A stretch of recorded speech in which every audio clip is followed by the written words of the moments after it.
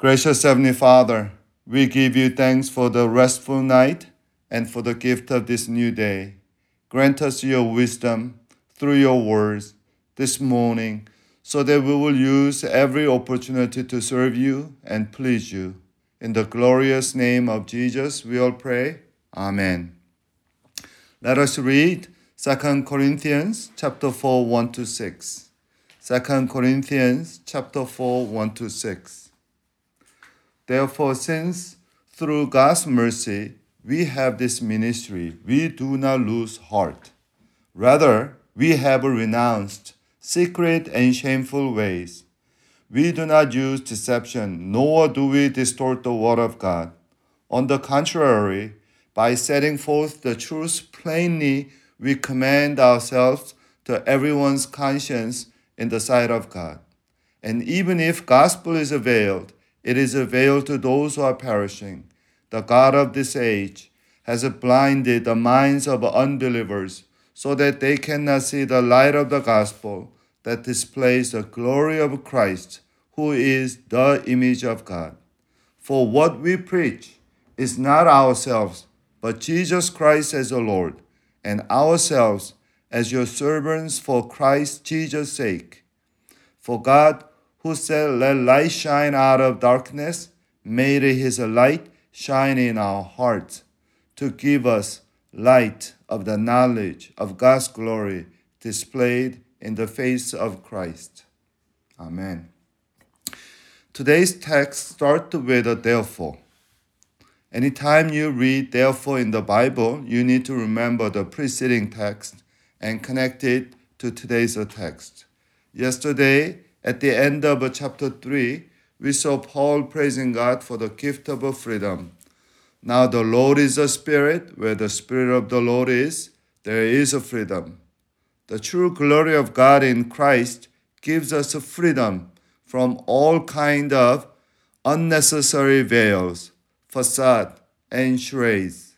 Today, Paul takes us further the liberating glory of Christ into another practical implications. Glorious freedom of Christ led him to minister and serve people, particularly Corinthians in this case, without deception and distortion, but with a dedication and determination.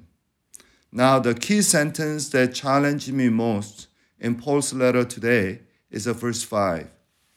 Verse 5, Paul said, "What we preach is not ourselves. What we preach is Jesus Christ as the Lord, and ourselves as your servant for Jesus' sake." Paul again affirms the essence of the gospel, that is, Jesus is the Lord. Do you remember the 1 Corinthians 12:3? Unless it is by Holy Spirit, no one confess Jesus is the Lord. That Jesus is the Lord is the earliest Christian confession of the gospel and Christ. Now, in order to declare this highest and greatest lordship of Jesus, Paul is telling us that he also declared himself to be servant of others. Jesus as a Lord and ourselves as your servant go hand in hand together. If Jesus is my Lord, I must serve others, even others like Corinthians. That's what Paul is telling us. We need to notice it here. Paul did not say he is a servant of Jesus or servant of the Lord. That is already assumed. Paul said, Jesus is the Lord, therefore he is a servant of others. Jesus is my Lord, and I'm your servant. This is a flow of the gospel. This is the logic of the gospel. Jesus is my Lord, and I'm your servant. And that end cannot be taken away. Here, we need to recognize that it's one thing to be a servant of God, and another thing to be a servant of others, humans like Corinthians. It is relatively easy to be a servant of God because God does not abuse his servants. God is good and great, worthy to receive all my service. But being servant of others is not that easy. It is actually dangerous and hard because others, humans like Corinthians, abuse their servant. Paul's letter to Corinthians confirmed that being a servant of others means being excessively demanded, falsely accused, underappreciated by the very people whom you care and serve. Yes, while being a servant of God is a great honor, being a servant of others is often heartache and headache and sometimes even horror. That's what sometimes our shepherds go through. However, we must recognize and remember that we cannot declare the lordship of Christ without being a servant of others that God or Christ placed in our lives. Why? That's the kind of lordship Jesus showed us. Remember Mark 10:45? Jesus said, Son of Man did not come to be served, but to serve and give his life as a ransom for many. That's why Paul served others and Corinthians as a servant of the Lord. See how Paul ends today's passage. Verse 6. For God who said, let light shine out of darkness, made his light shine in our hearts to give us light of the knowledge of God's glory displayed in the face of Christ. Do you notice the piling of the words here? The light of the gospel, light of the knowledge of the glory of God.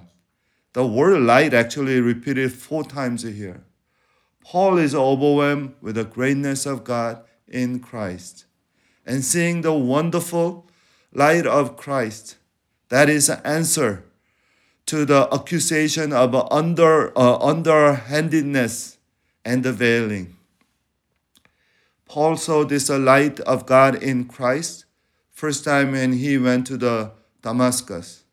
On the road to Damascus, the light of Christ shone to his heart.